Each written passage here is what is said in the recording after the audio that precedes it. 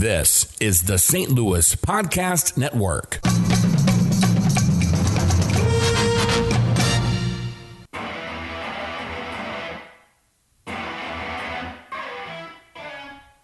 You're listening to the Last Man Up podcast, a part of the St. Louis Podcast Network. Matt Berger, Clay Byersdorfer, and Andy Hanselman alongside. Wherever you are listening to us, whenever you are listening to us, we hope you are well. In case you were wondering, that opening song, in case you were wondering what band that is, you're like, man, I kind of like that riff. I kind of like that song. That is by a band called Rival Sons. They have a new album out called Feral Roots. It is amazing. If you like that kind of music, I cannot recommend it enough. American Top 40! Would it be on Casey Kasem? From Hollywood, I'm Casey Kasem. You know that guy had a Hall of Fame career from just counting down from 40. And then he ended up being Casey. a perv, right? What was the deal? Yeah, he beat someone up or something? No, he was angry. That's right. He had that on-air tirade that they caught. Something about like the long-distance dedication. Right. That's an right. upbeat song, and then going into a sad long-distance dedication. All these terrible celebrities are blending into one. I used to We're naturally assume. up to our long-distance dedication. There we go. And this one is about kids and pets and a situation that we can all understand, whether we have kids or pets or neither. It's from a man in Cincinnati, Ohio. And here's what he writes. Dear Casey. Dear Casey, this may seem to be a strange dedication request, but I'm quite sincere, and it'll mean a lot if you play it. Recently, there was a death in our family. He was a little dog named Snuggles, but he was most certainly a part of... Let's start again. From coming out of the record. Play the record, okay? Please. See, when you come out of those up-tempo goddamn numbers, man, it's impossible to make those transitions, and then you got to go into somebody dying. You know, they do this to me all the time. I don't know what the hell they do it for, but goddamn it, if we can't come out of a slow record, I don't understand it. Is Don on the phone?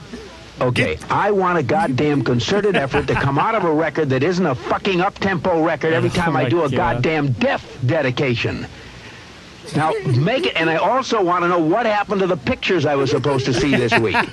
This is last goddamn time. I want somebody to use his fucking brain to not come out of a goddamn record that is, that's up-tempo, and I got to talk about a fucking dog dying. I mean, he's not wrong. That's got to be hard as hell. Oh, yeah, it's got to be. I don't know how you make that transition. I wonder what the song was right before it. That's what I want to know, too. I've always wondered. What year was this? Oh, I have no idea. No idea. He did that forever. He did. And a lot of things, or another thing that people don't know about him, he was the voice of Shaggy. That's right. In all those Scooby-Doo cartoons. And then, actually, one of the guys that I always liked growing up, he was on Hollywood Squares and would fill in for Casey Kasem. He was Shadow Stevens. Yes. Shadow Stevens. Because Howard Stern talked about in his book one time he had to fill in for Shadow Stevens. Yeah. Because they wanted like another radio guy because Shadow Stevens was a radio guy. Right. Yeah. So, he goes like, I can just imagine all these women tuning in to Hollywood Squares. And there's Howard Stern. To see hunky beefcake Shadow Stevens, and here it is, America's Nightmare, Howard Stern. Do you guys remember the Bob and Tom show? Yeah. Yes. I didn't really care for them too much. They kind of laughed at their own jokes. You love his plain speaking, straight shooting, Is no this another freak nonsense out? approach to solving callers' problems. It's making you fun tune of in that, to his of what we just nationally listened to. syndicated talk show every day to hear the wise insight and savvy advice he gives to his callers. You see, caller, what you got there is a can opener. You use it to open cans. A can opener? Huh. I never made the connection. Thanks, Mr. Obvious. You're a lifesaver. Well, that's what I'm here for, caller. He's Mr. Obvious, America's favorite answer man. There's not a situation that he can't handle with his sage-like wisdom and his quick-draw wit. Well, waste not, want not, caller. And now, Bob and Tom Productions is proud to present a side of Mr. Obvious you never heard before. Ah, I hit my head. Damn, that's smart. I remember why I hated this show is because they laugh the entire day. The entire time. The canned laughter. They Yeah. can't let something just sit. And it's Bob's cackle. Yes. And it's laughing at their own stuff. I'm guilty of it too. Sometimes They I think used it's to funny be- I'll laugh, but They actually used to be pretty big at this market. They were on KC for a Yeah, long they time. They were number one for a long Yeah. time. I mean, they were having like specials at the pageant and everything Oh, yeah. else. So they were pretty big. Speaking of big, no one is bigger than Howard Balzer when it comes to professional football. He'll be joining us on the phone a little bit later. Fresh off a trip to the ATL. To the ATL. Super Bowl L33 or L11. Super Bowl L33. And then I wasn't that bored. Oh, my God, I was incredibly bored. And he's also a part of the Alliance of American Football, which is getting ready to start this weekend as well, too. He's involved with that, so he'll be talking about that. I've already said my thoughts about the Super Bowl. I was bored out of my mind. 13-3 was the final. The only funny thing, and the commercials were okay. The halftime show was okay. The best thing about the Super Bowl was all the snark on Twitter. Yeah. From people who were like dissatisfied with the Super Bowl. Like one of the funny things was getting ready to go into halftime. It was Maroon 5, New England 3, Los Angeles 0. Yeah, I like that. I saw a lot of those tweets. I thought that was funny. Yeah. You had Adam Levine taking off his shirt and making all of us feel fat and inadequate. Yes. And pretty much. There was one. It was that cartoon Rick and Morty. It was the kid. I think his name is Morty. Yeah. And it was like, everybody, this sucks. And then it was a picture of Morty pulling up his shirt, and he was supposed to be Adam Levine. I thought that was pretty funny. But other than that, the Super Bowl, not good. Lowest rated one in 10 years. Did not have a very good rating in the city of Los Angeles, which people I think are making, in my opinion, a little bit too big of a deal about. Like, right. Okay, like the rating was like over 40. That is lower than what it has been. Right. That is a monster rating for everything else. Because it's still a Super Bowl. It's still a Super Bowl. Yeah. Any show on TV would probably kill their firstborn for a 40 rating. Right. So, I mean, when people are going to be going, oh, my God, the NFL is in trouble because the ratings are low. They weren't low. They're just 10-year low. They're still high. Low compared to the high. Yes, there was still 100 million people that watched that game on Sunday. Yeah. I thought the game sucked. I mean, overall from just point scoring, and especially after the year that we saw just offensive take off, it was just an anomaly almost to have a defensive shutout like that. Especially the Rams offense. All you heard was how this is the second coming of the greatest show on turf. Yeah. The greatest show on turf would have walked out of that Super Bowl. I'm not saying they would have won, but they would have scored more than 3 points. Yeah, and their best player would have played the entire game. That too. I still have no idea what happened to Todd Gurley. Many people were wondering if Jeff Fisher had taken over the head coaching duties again for the Super Bowl. That looked like some 7-9 bullshit. Yes, it did. That was some 7-9 bullshit. It was really bad. I saw a lot of people on Twitter. Shout out to Matt Rocchio for saying that, hey, at least the last touchdown that was scored by the Rams team in a Super Bowl was still the St. Louis Rams. That's right, still the St. Louis Rams. And that was either Matt Rocchio or Nick Hand. One of those two said it. It might have been Nick Hand. Either way, so that was true. So you start reading stuff like that, you're kind of feeling a little bit better. It was, I mean, I'm a petty person. I was happy to see Stan Kroenke not win. Right. Well, I think you've made that abundantly clear. I have. Abundantly clear. And be like, I've had some people tell me that they enjoyed it because every play mattered, every yard mattered. Right. I get that. And that's kind of why I enjoyed it, too. But, like... I enjoyed the football aspect of it.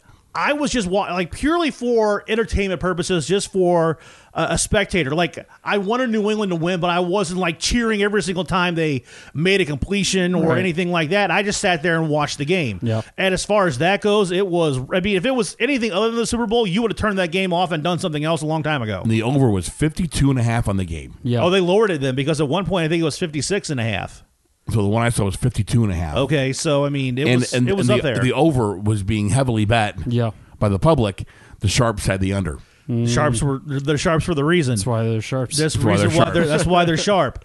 Another thing too with that Super Bowl, Tom Brady, like now everybody's like, okay, he's got 6. He's the GOAT because he's got that 6th one. Mm-hmm. Yes, he got it. He got his 6th one. But let's say you had no idea about Tom Brady's other accomplishments, and you watched that game.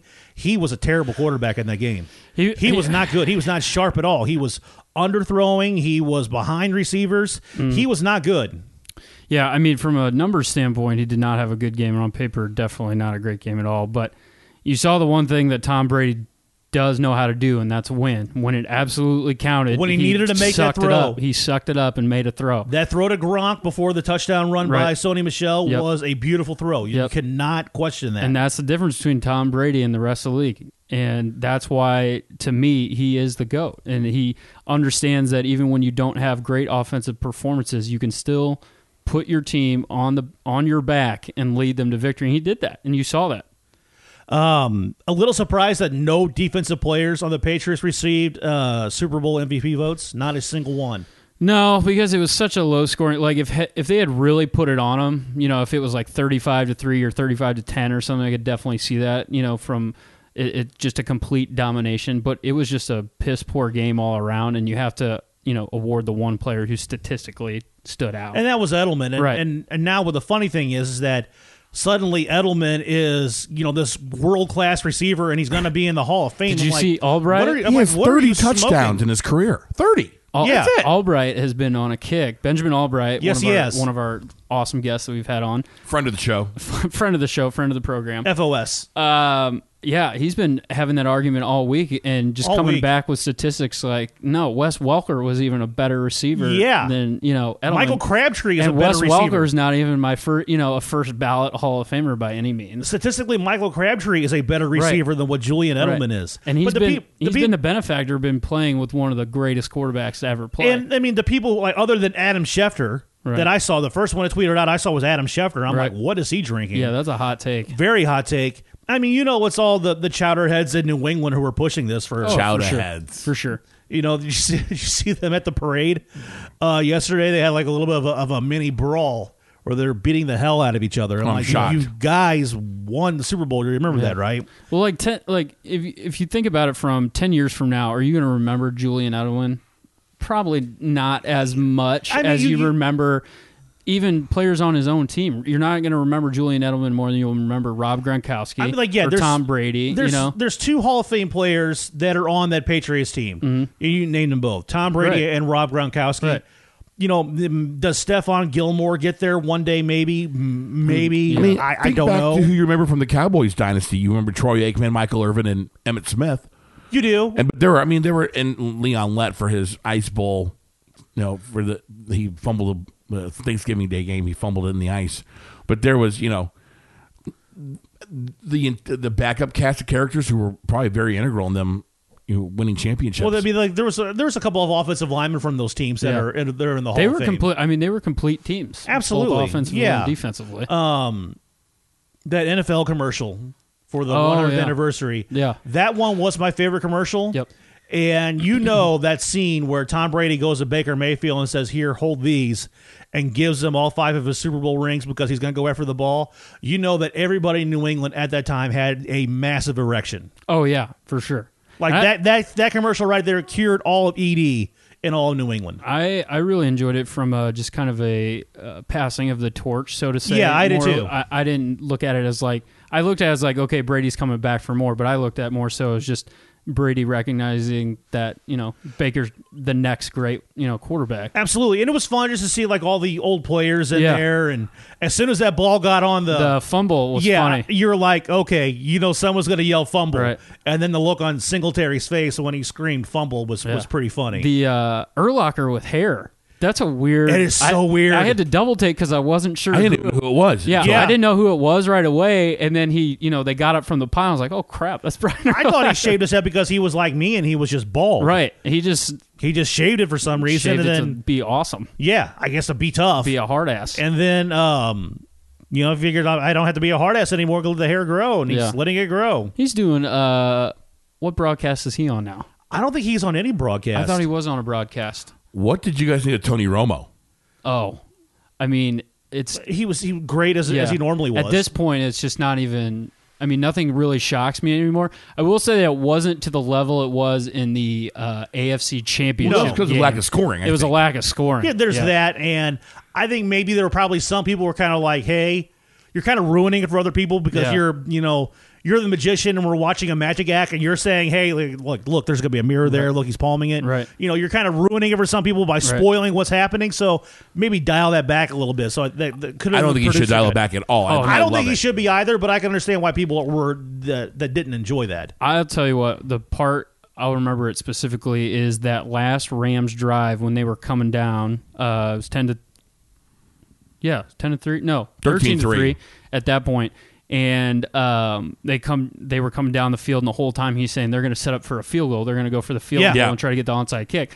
And it's like it's a pretty easy explanation, but you wouldn't even think that because you're so caught up in the moment. You're like, let's get a score, but he's 10 plays ahead of you. And there were probably some people who like maybe were at a bar someplace and they had the game on mute, right? And saw the Rams going for a field goal there towards the end, and screaming at the TV, "Why are you guys going for the field goal? You're down by you guys are down by 10. Why are you kicking the field goal now?" My favorite part was make total sense at the beginning of the broadcast. Hello, friends.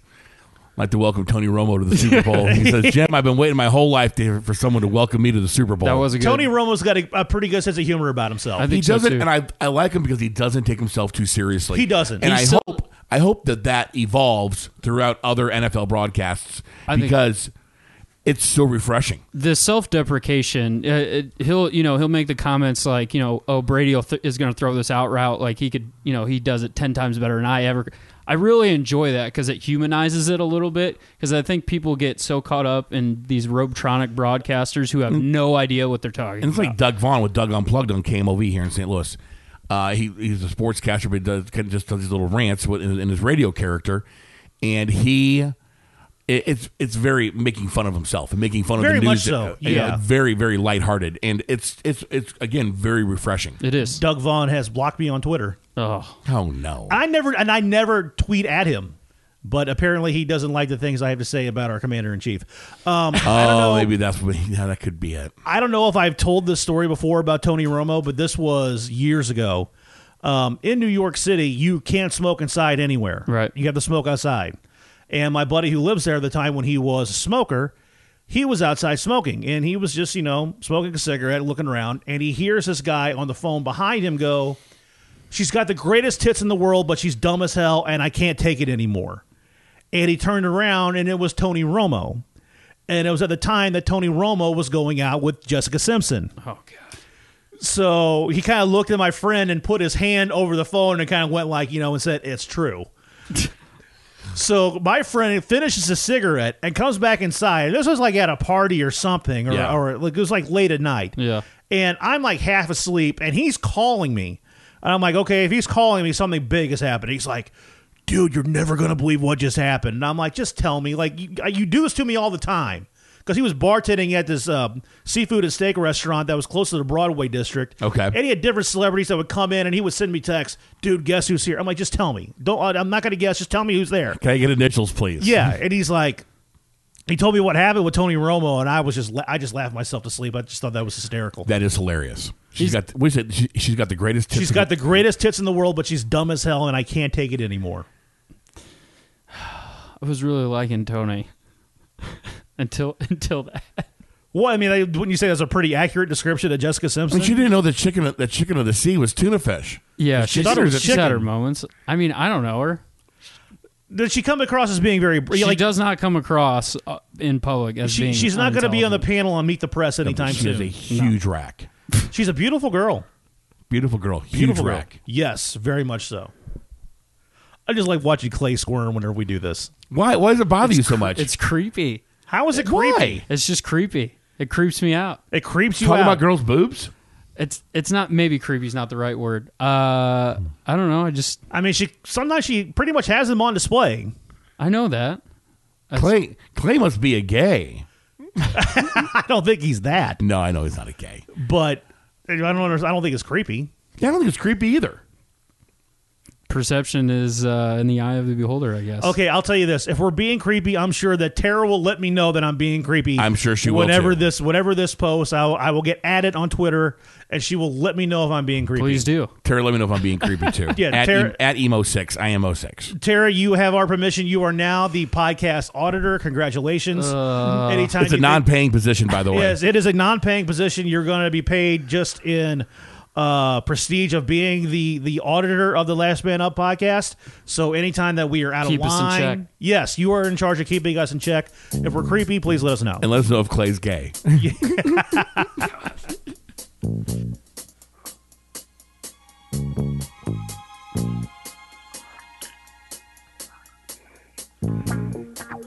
fresh from Super Bowl 53 in Atlanta, Georgia, Howard Balzer is joining us on the phone right now. You can catch him on the NFL channel on Sirius XM, and he's also going to be covering the Alliance of American Football. You can follow him on Twitter at hbalzer721. Howard, how are you? I'm doing.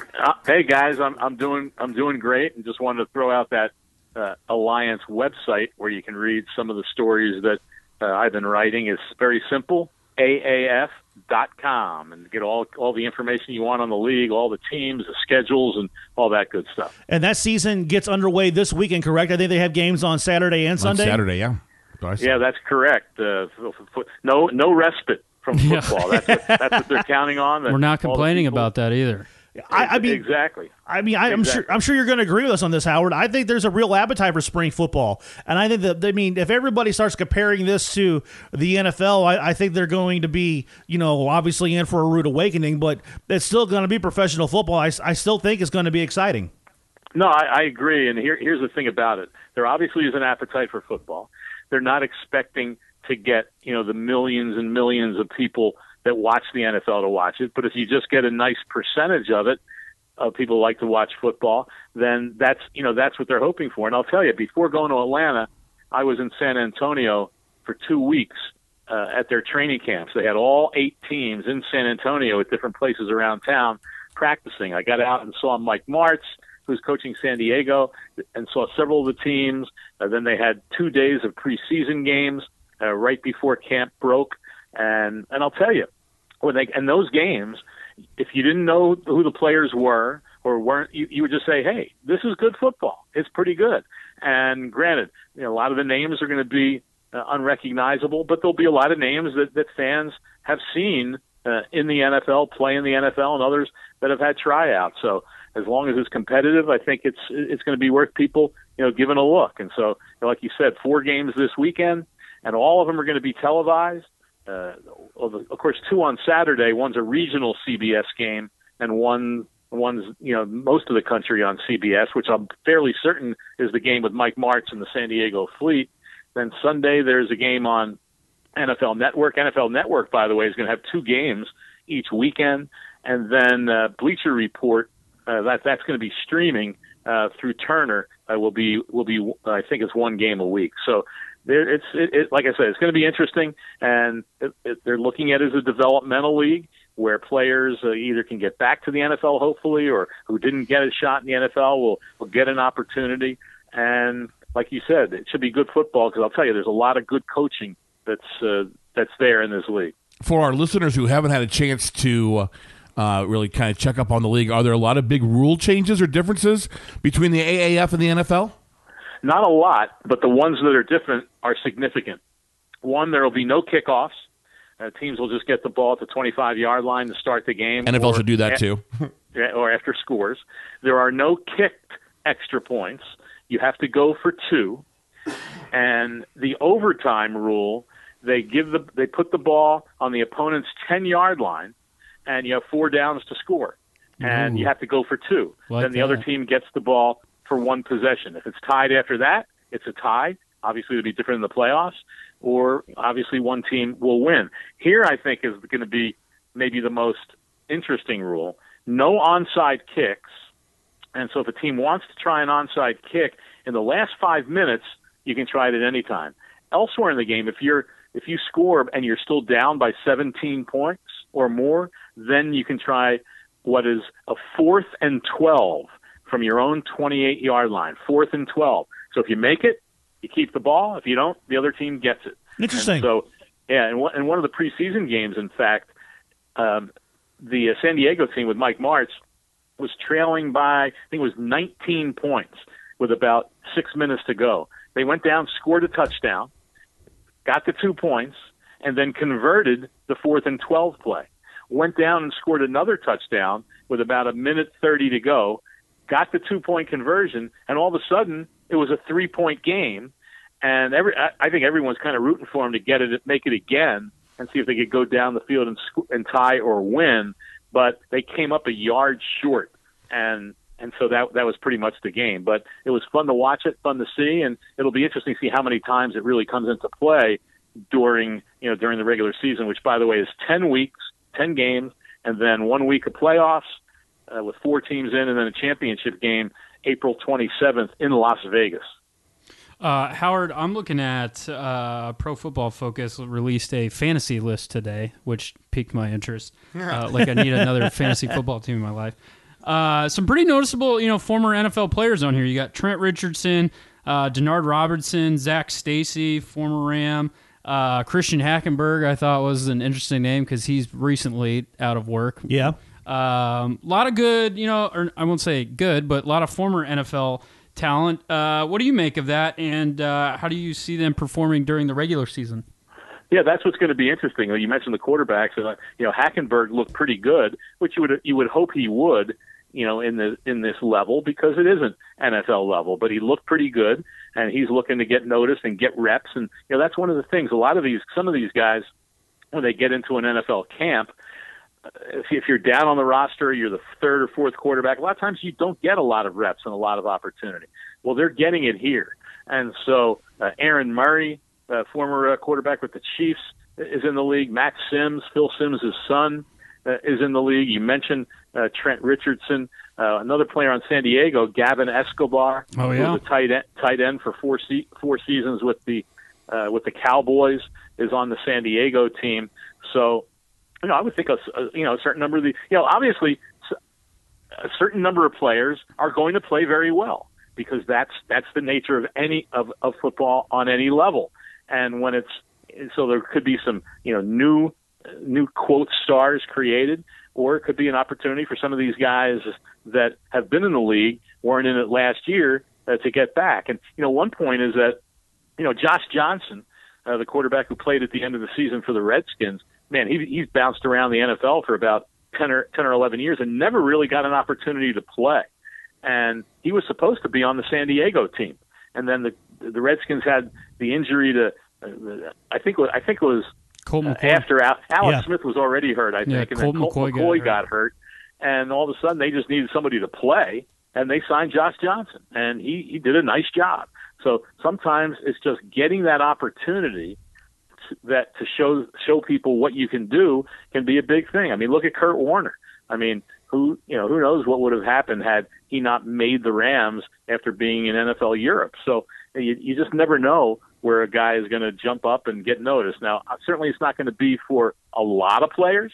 There's 52-man rosters, so certainly not a lot of them are going to make it in the NFL or go there. But I would think by the time training camp rolls around, that there's going to be a bunch of guys from that play this year in the league that are at least going to get looks in training camp with an NFL team. And then if they don't make it, they'll just go back to their AAF team, because they're allowing these guys to leave their contracts to go into the NFL. So, and by the way, after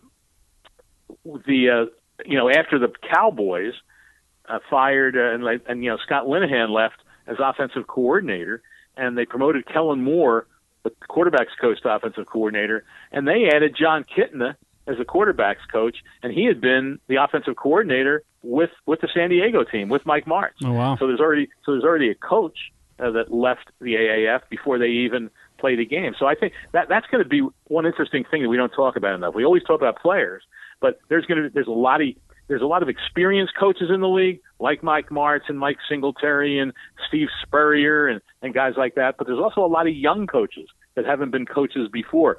The receivers coaches under Martz, Oz Hakeem. Oh, no, really? Oh, wow. Yeah. So there's a lot of younger coaches who are getting a chance, and some of them are probably going to get perhaps opportunities in the NFL. And maybe most important of all, guys, is officials. I mean, officials are going to get work. Yeah, good training level. And something different than a college environment. Yeah. And we know the NFL is always looking to upgrade the officials. So this can be a real good training ground for a lot of people at different levels. Howard, let's circle back to the Super Bowl.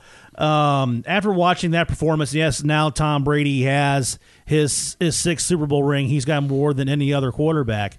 But he was not transcended in that game. He was maybe a step above how Peyton Manning was when he won his second Super Bowl at Super Bowl 50 against the Carolina Panthers. He just did enough to win. But in your eyes, is he the greatest of all time, or do you have another quarterback in mind? Well, I think that argument's for obviously shows like this and talk shows, and and barroom, debates. I think it's impossible to, most people will say, well, he is the greatest of all time because he has been on 6 championship teams. And certainly that can separate certain guys, but hey, the reason they won this game was defense. And that's, if they had done on offense what they did in this game, and the Patriots hadn't done to the Rams offense what they did, then the Patriots would have lost another Super Bowl. So I'm not taking anything away from Tom Brady, but I don't know that championships should be the thing that separates quarterbacks, because to me, winning is a team aspect. It's not individual. And so when I look at all the quarterbacks that I've seen over the years, I think it might have been Frank Cusimano one day asked me on 590. He said, "Who's the best?" I said, "I don't know." And then he said, "Well, who would you pick?" And so I thought that was a good way of looking at it. What quarterback would I pick if I was just starting a team from the guys that I saw in the position? And I'll tell you, I couldn't avoid Brady, but I'll tell you, it would be hard not to pick Dan Marino, or John Elway, or some of the guys that, heck, even Drew Brees, for what he's accomplished. And obviously they don't have the championships of Tom Brady, but in terms of passing the football and playing the position, those other guys, and I'm not going to mention them all because there's certainly been so many great ones. Those guys I think at least should be in the conversation. That's why I always say Aaron Rodgers. Like Aaron Rodgers, he does not have the career accomplishments that Tom Brady or even Peyton Manning has. But if you're talking about watching someone play the position of quarterback, I don't know if I've seen anybody better than Aaron Rodgers. No, that's another good example. Another excellent example, and that just shows how many great players there have been. But it is one of my pet peeves when you always hear about any player on a football team when they say, well, he won a championship or he lost a championship, as if they do it themselves. Right. I mean, we're talking about the ultimate team sport. I mean, what the heck? Kurt Warner would have another Super Bowl ring, or maybe 2, or at least certainly one with Arizona when, the Cardinals went ahead of the Steelers with not a lot of time left. And then he just watched helplessly from the sideline as the defense couldn't stop the Steelers from scoring the winning touchdown. So how does that diminish what a quarterback accomplished? That's a good point. When they would have had a win, the team would have had a win had the defense been able to stop the Steelers in those closing minutes of the game. Howard, one of the most interesting aspects, I think, of not only the Super Bowl but the entire playoffs was Todd Gurley's usage and overall just play for the Los Angeles Rams. What do you make of the situation? He says he's not hurt. There's no locker room confrontation or conflicts. He seems pretty happy. What's your take on the situation, and how do the Rams address it moving forward? Yeah, and they say there's no surgery going to happen, and it's very possible that both were true, that there was a health issue, but he really wasn't injured. I mean, this is a running back, and the thing about Todd Gurley that made him so great is his explosiveness. And, hey, we saw it here when he was a rookie, when the Rams didn't have much on offense and didn't have that great an offensive line, but we saw those big plays that he would have so often. And that was a big part of what he did with the Rams this year, not only running the ball, but in the receiving game.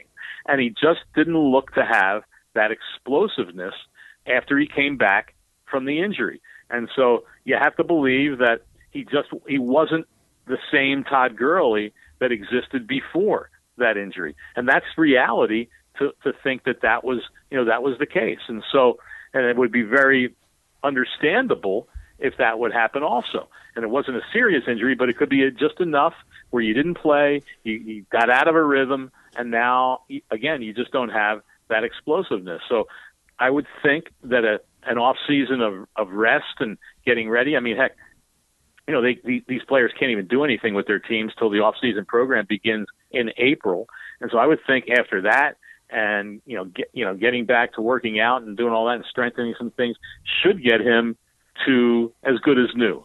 And I don't, that's my take on it. I obviously don't know if there really was something there that they're not saying, but I think if there was any true injury issue, that he probably would not have been on the field.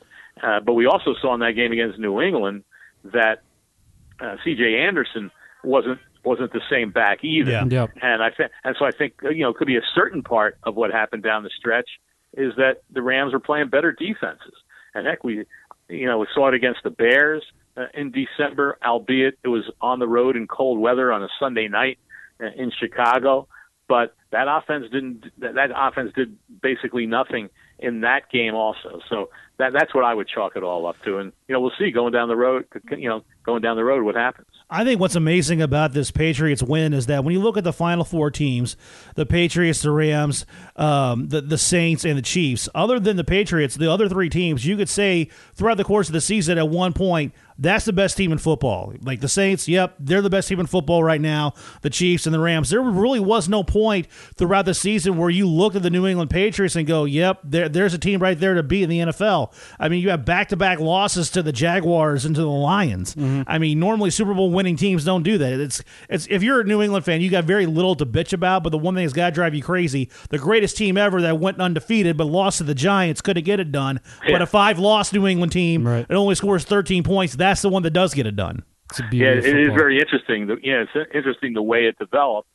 But they still were. I believe they were fourth in the league in scoring on offense.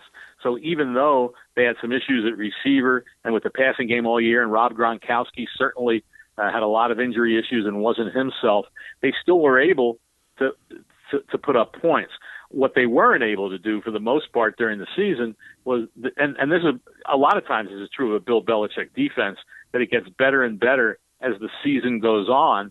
But they also gave up a lot of big plays during the regular season, and that didn't happen that much during the postseason. And they certainly didn't give up many big plays to the Rams. Now, had Jared Goff thrown that one pass to Brandon Cooks at the back of the end zone just a tad earlier, that ends up maybe being a big play and changes the game. But the way that defense came after Jared Goff and also got after other quarterbacks in the playoffs was very different than what had happened during the regular season. So this was certainly on defense, a much different team than we saw all season. Howard, we were having this debate before we brought you on. Our good friend Benjamin Albright has been defending the Twitter masses this week, debating whether Julian Edelman, is he a Hall of Famer or not?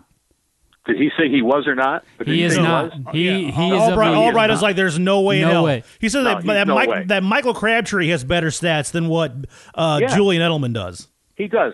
Julian Edelman. I mean, I heard it was Adam Schefter who said it first. Yes. It was. He should be embarrassed by saying that. I mean, that's like what a knee-jerk fan would say after somebody has a really good game. I guess, and it's just absurd. I mean, the guy is a very good slot receiver, and that's what he is.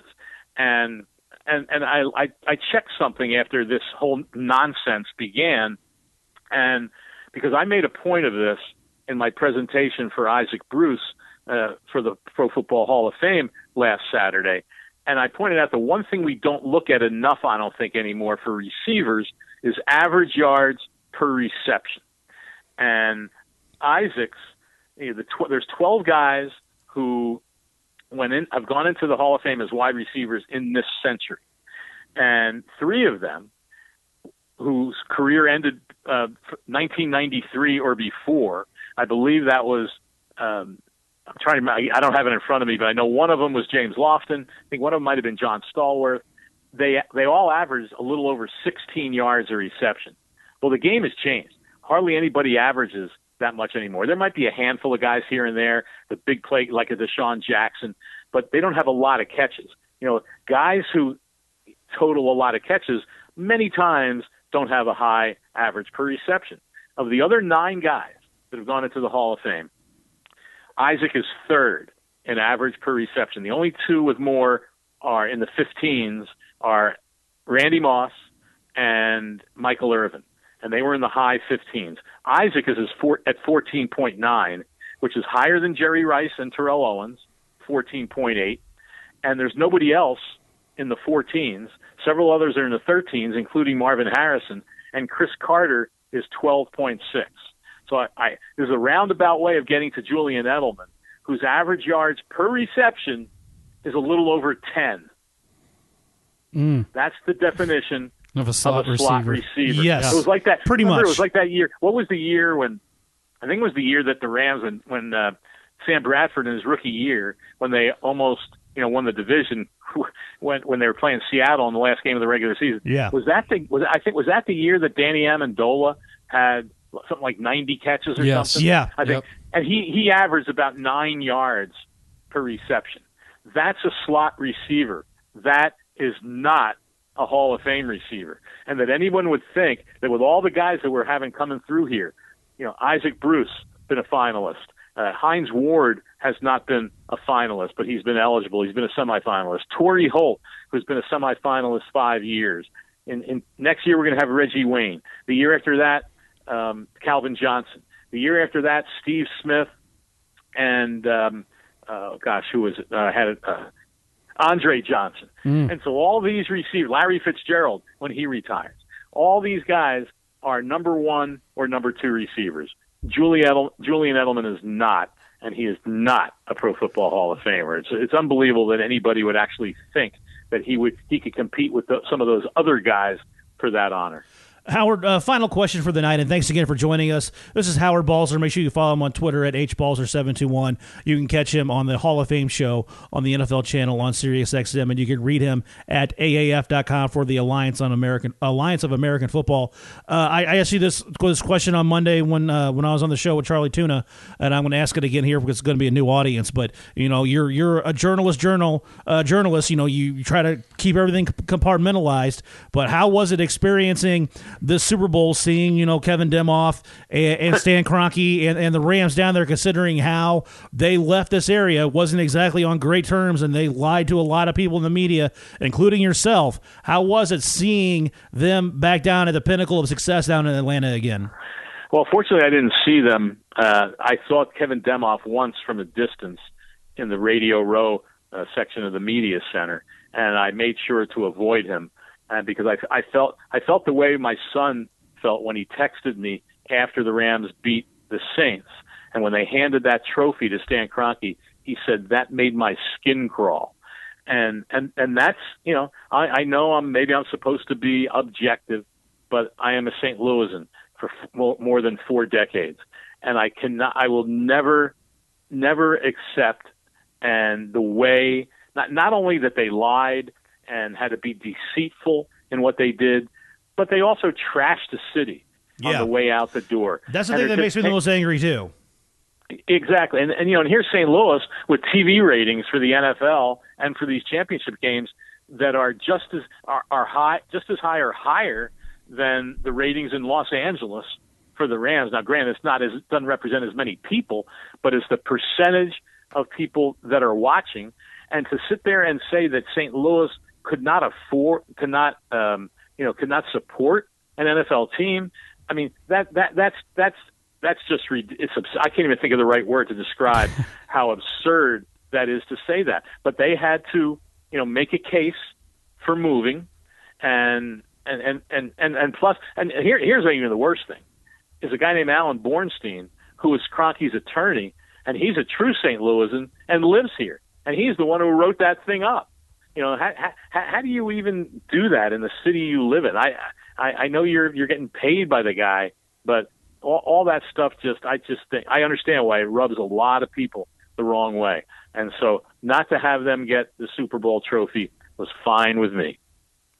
Howard, we appreciate your time, sir, and we look forward to getting your thoughts on the Alliance of American Football.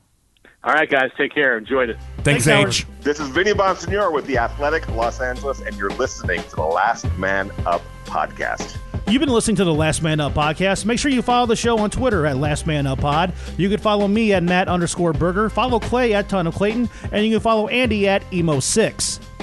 There's been a lot of news about how there's going to be some changes possibly coming to Major League Baseball. One that will affect both leagues, one that will only affect the National League. Right. The one that will affect both leagues is that if you're going to have a relief pitcher, that relief pitcher has to see a minimum of 3 batters. So dumb. I don't get it either, but it's going to put a lot of people like Darren Oliver, Ray King. Yes, a lot of left-handed specialists. A lot of lefty specialists. A lot of left-handed specialists. loogies are not going to be working. Look, that's not going to speed the game up. If you're at that point, if you're that, and like usually when you start doing that, you're pretty much. Is that the point of it? Is to speed the game up? It's to speed the game up. And on the flip side of that, so you have that, and then the biggest one is the DH. So at the same time, it's counter. But I mean, like, by the time you're getting to the night of 1,000 relievers, which is what Jeff Gordon called whenever Tony La Russa would do that, right? You're pretty much already invested into the outcome of that game, right? Pretty much. Yeah. So that one doesn't make any sense. Now, the DH in the National League, I have gone back and forth on. It's one of those things where I understand and I get both sides. Mm-hmm. The people who are vehemently against it, I understand it. I understand your arguments, and I'm not going to tell you that you're wrong. Mm-hmm. Yes, it is a more pure form of baseball. There's more strategy involved with it. Right. Baseball, for the most part, is a very conservative game. It's very slow to change. Look how long it took for them to finally get, instant replay and stuff like that. You have to drag baseball sometimes into modern times. Right. But I also understand that the advantages of having the DH in the National League, because we signed or we traded for a player, this offseason, and Paul Goldschmidt, who's 31, so he's got some playing years left in him. Yep. But let's say by the time he's 35, let's say that he's still a pretty good player, but he'd be a much effective hitter if he wasn't having to go out into the field every single time. Yep. So you would have the potential of losing a good player to a position that you don't have because of the league that you play in. Right. And think about this. Let's go back 10 years. Let's say you have the DH in the National League, and you had it in 2009. Mm-hmm. Do you think possibly that Albert Pujols is maybe still a Cardinal? I was just going to say, I mean, had we not had the DH, we would have been robbed of the last, 5-6 years of Albert Pujols just as a baseball player, because if he had played first every single day for his entire career, he wouldn't have still been playing today. And honestly, I'm surprised that the MLBPA hasn't pushed for this sooner, because you have 15 teams in Major League Baseball that don't have a position that's in the other 15. And that's a pretty big one, too. So that's like 15 jobs. Yeah. If you're looking at starting DHs, those are 15, high-paid jobs that one league doesn't have. Right. So I'm a little surprised the MLBPA hasn't pushed for this sooner. Yeah, Derek Gold had a really good piece in the Post Dispatch today about how the DH is coming. It's just a matter of time. And I think, as I've grown up, every level of baseball, whether it be, junior level leagues, high school, it's all DH. Like the MLB is literally the only one that doesn't have it across the board. My senior year in baseball, I DH'd a few games. Yeah. Yeah. It's at every other level. Kids are taught to be both hitters and pitchers now. So it's just, they're just players. It's really just a position change, really. It's not huge deal to me as it is to other people, I guess I should say. If it happens, I'll be kind of like, yeah, you know what, I'm going to be kind of sad that it's gone away. And then, there's something beautiful about the double switch, stuff like that. So, I get where people are coming from, but it will be nice to have Jose Martinez in the starting lineup and not have to worry. And that could be part of the reason why maybe the Cardinals are holding on to Jose Martinez, because maybe they're thinking that for the DH rule, it's not one of those things where it's got to pass through Congress and get ruled on by the Supreme Court. If they want to probably start it this season, they probably could. Yeah. Saying, okay, starting this season, there's going to be a designated hitter in the National League. You're just going to have to find one. I think at the earliest, if it does happen, would probably be next year. Probably. I just don't see them. And you summed it up best. Like, everything just moves so slow with Major League Baseball. I think if the changes do get instituted, that slow is just going to continue. Like, it's going to happen eventually. And I don't even know if all the changes get rolled out simultaneously. If they you probably don't throw too much change at once. If you lower the pitcher's mound and add the DH, do you get a good read on whether baseball's actually changed? No, because there's two different variables. So, yeah, it's an interesting time in baseball. The dynamic is changing, and we're here for it. Still surprised that Manny Machado and Bryce Harper are not signed. I'm hearing that Manny Machado may just sign a 1-year deal with the team, and then try to, because he really wants to go to the Yankees. Yeah. So he may just sign a 1-year deal and then try to join the Yankees the following year, because apparently something frees up I forgot what it was. Something frees up with the Yankees the following year, and they'll actually have a spot for him at either short or third base.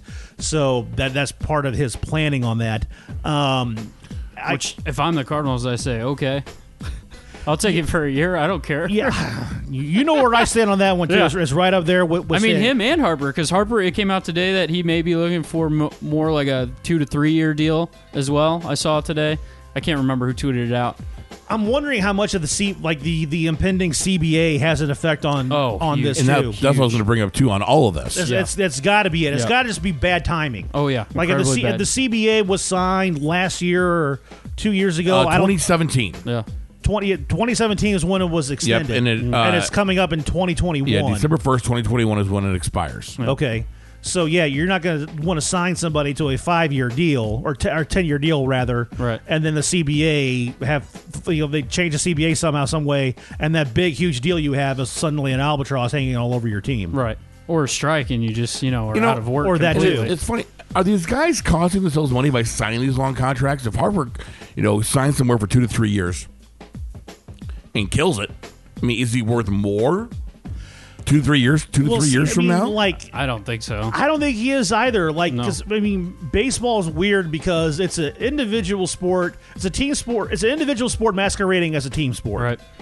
So it doesn't have one player doesn't have nearly that big of an impact as it would in other sports, like the NBA. Mm-hmm. Like LeBron going as soon as LeBron is a member of your team, you start seeing cranes go up downtown. Literally, that happened in Cleveland. Right. LeBron went back to Cleveland, and the downtown area started booming because people knew that they had 40 games where everybody from around the country was going, or even around the world, was going to be going to downtown Cleveland to watch an all-time great play. Yeah, you don't really have that as much with baseball. No, so.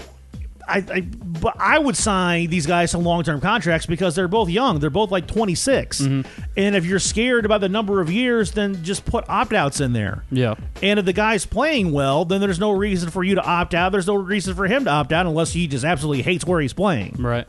Well, it's a little tricky because, one, the only risk when you're signing – the big risk when you're signing a long-term deal is, yes, guys just age, they wear and tear, they get hurt. Statistically, it's proven as guys get older, they play worse, right? But when you add the opt-out things in there, it becomes less appealing for a player. They want the guaranteed money, right? They don't want the team option to cut or whatever. So, in essence, it only doesn't even make sense to have a long-term deal with so many options. Well, you're almost at this point, if you're Machado or Harper and you want that money, you almost have no choice to take the deal with the... Yeah. Like if you're signing a 10-year deal and an opts out at 5 and 7, you almost have no choice. At this state in professional sports, no team is above... no one player is above a team. That's at the end of the day, if the team does not want to spend the money, they're fully capable and fully prepared to go into a season and play it because they're still going to make money. Final thought. Speaking of LeBron, I was watching the NBA on TNT last night, and they showed this clip. And they showed this clip of the Pacers and the Lakers. The Lakers were playing in Indiana, and there's a proposed trade where the Lakers are going to be trading their entire team to New Orleans for Anthony Davis. Yeah. Brandon Ingram's at the free throw line, and the Indiana crowd is chanting, "LeBron will trade you," and then bump, bump, bump, bump, bump. LeBron will trade you, bump, bump, bump, bump, bump. And I was laughing hysterically because that's not something that you would expect from an Indiana crowd. No. And number two, it is funny, to come up with that in the first quarter. They were doing that trade. They were ready. LeBron will trade you. And now you know that as long as those guys are on that team the rest of the year, they are going to hear that on the road every time they're on the stripe. They're going to hear LeBron will trade you, or they might hear it at home, or not worth trading. Okay, that's funny. You bring that up. There was a journalist to give you like dump on L.A. Right, but there was a L.A. TV reporter, and he had some poll, and not exactly a scientific one because it was on Twitter. But it was a poll about which would you rather have, the Lakers trade for AD or the Rams win the Super Bowl? And overwhelming, it was the Lakers trade for Anthony Davis. Oh, yeah. That is crazy. That's not surprising to me at all. That is crazy. I would rather the Blues. I mean, I'm not even that big of a Blues fan. I would rather see the Blues win the Stanley Cup than have the Cardinals sign Manny Machado, and I mean that sincerely. Oh, I'd love that for the city. I would too. Like Cardinals are going to get another one. Like it's just going to happen at some point because they have a history of winning. But it's like the Blues, man. That first one would just be delicious. I think by the people that I care about that are diehard Blues fans that would be overjoyed to see something like that. To me, it'd be worth sacrificing Manny Machado out there on Busch Stadium. Maybe. Special thanks to Howard Balzer for joining us. Make sure you follow him on Twitter at HBalzer721. So for Clay Byersdorfer and for Andy Hanselman, this has been Matt Berger. You're listening to the Last Man Up podcast, and we will see you on the other side.